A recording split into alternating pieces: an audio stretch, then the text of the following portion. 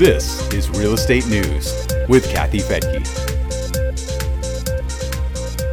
We've certainly seen plenty of headlines about innocent people getting conned out of their money by a phony real estate deal or Ponzi scheme.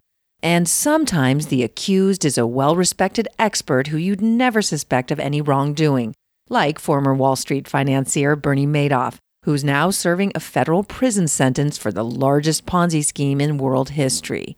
But in a more recent case, media finance guru Jordan Goodman surprised everyone, including me, for his role in the $1.2 billion Woodbridge Ponzi scheme. I'm Kathy Fettke, and this is Real Estate News for Investors. You just don't expect someone with credentials like Goodman to be on the wrong side of a shady real estate deal.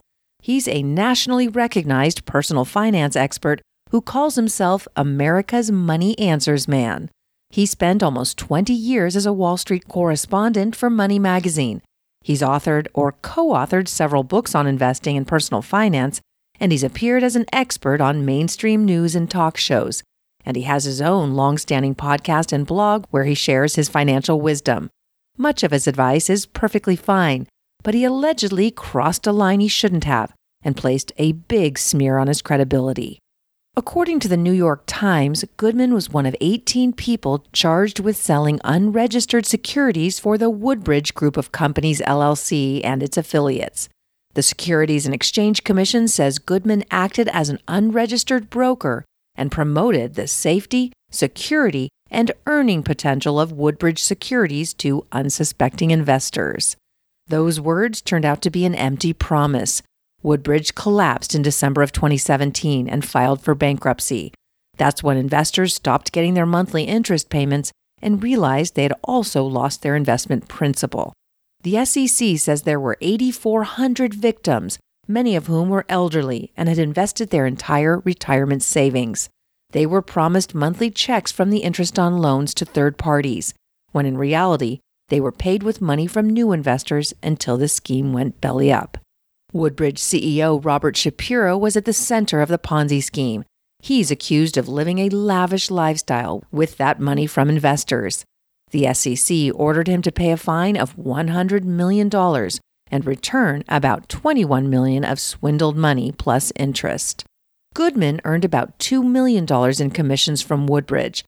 In his deal with prosecutors, he agreed to pay that back along with another $315,000 in interest and a $100,000 fine.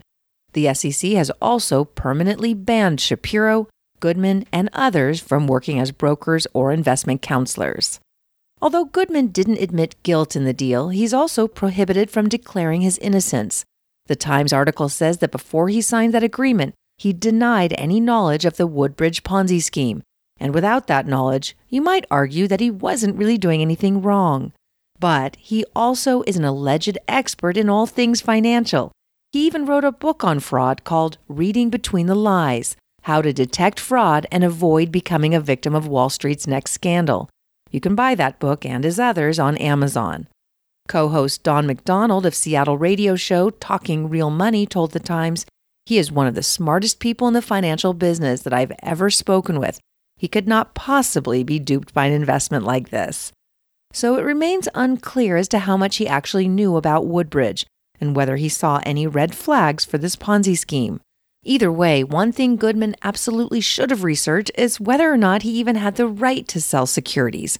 According to the article, he was unlicensed, and it's my understanding that an unlicensed person cannot sell securities. And if he did somehow find a loophole that allowed him to quote-unquote market the securities anyway, he did something you should never do when you're involved with a securities business. He didn't disclose the fact that he was receiving commissions from Woodbridge as he was promoting those investment opportunities. Disclosures are very important in the world of finance.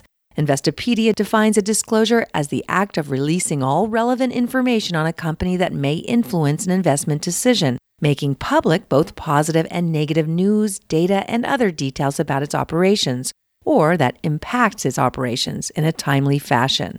Now again, it's my understanding that if you're a public figure promoting a product in which you're invested, you must disclose that. I assume the same is true if you're making commissions. It needs to be disclosed. For example, Rich and I invested in a company called Ludella that allows you to turn on your real flame candles with your phone app, and a timer turns them off in case you fall asleep or leave the house.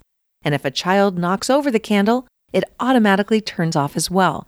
So I announced today on Facebook that Ludella candles are now available on Amazon. And I also disclosed that we're invested in the company. You've got to disclose everything when there's a financial incentive. My company, Real Wealth Network, used to refer our members to a turnkey income property provider in Dallas, Texas. But we took them off our referral list because they're now selling securities. They're raising money from investors to lend on their commercial buildings in Houston. And they asked me if we'd like to receive a commission for referring people to those notes. And I told him absolutely not. That would be illegal for me to take commission on a security. And even if they are raising money for a note secured to a commercial building, it's still a security, even if it's a note, because it involves raising money from passive investors. A lot of people think that if it's a loan, it's not a security, and that's just not true. Either way, I would need to be licensed in order to receive any kind of commission like that. So please be careful out there. When you accept money, you have to understand that you're also accepting liability. I see a lot of people now starting companies kind of like ours, referring people to turnkey income property providers and getting a referral fee. But unfortunately, this is illegal unless you're a licensed real estate broker. When Real Wealth Network receives a referral fee, it's a broker-to-broker fee. You can't receive these referral fees if you're not licensed.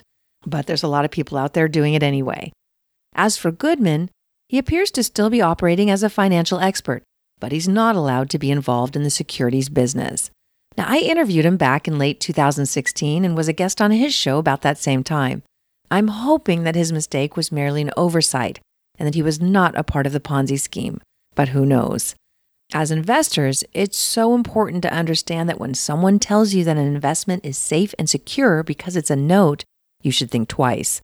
Just ask the banks that failed during the mortgage meltdown if they think lending is always safe and secure.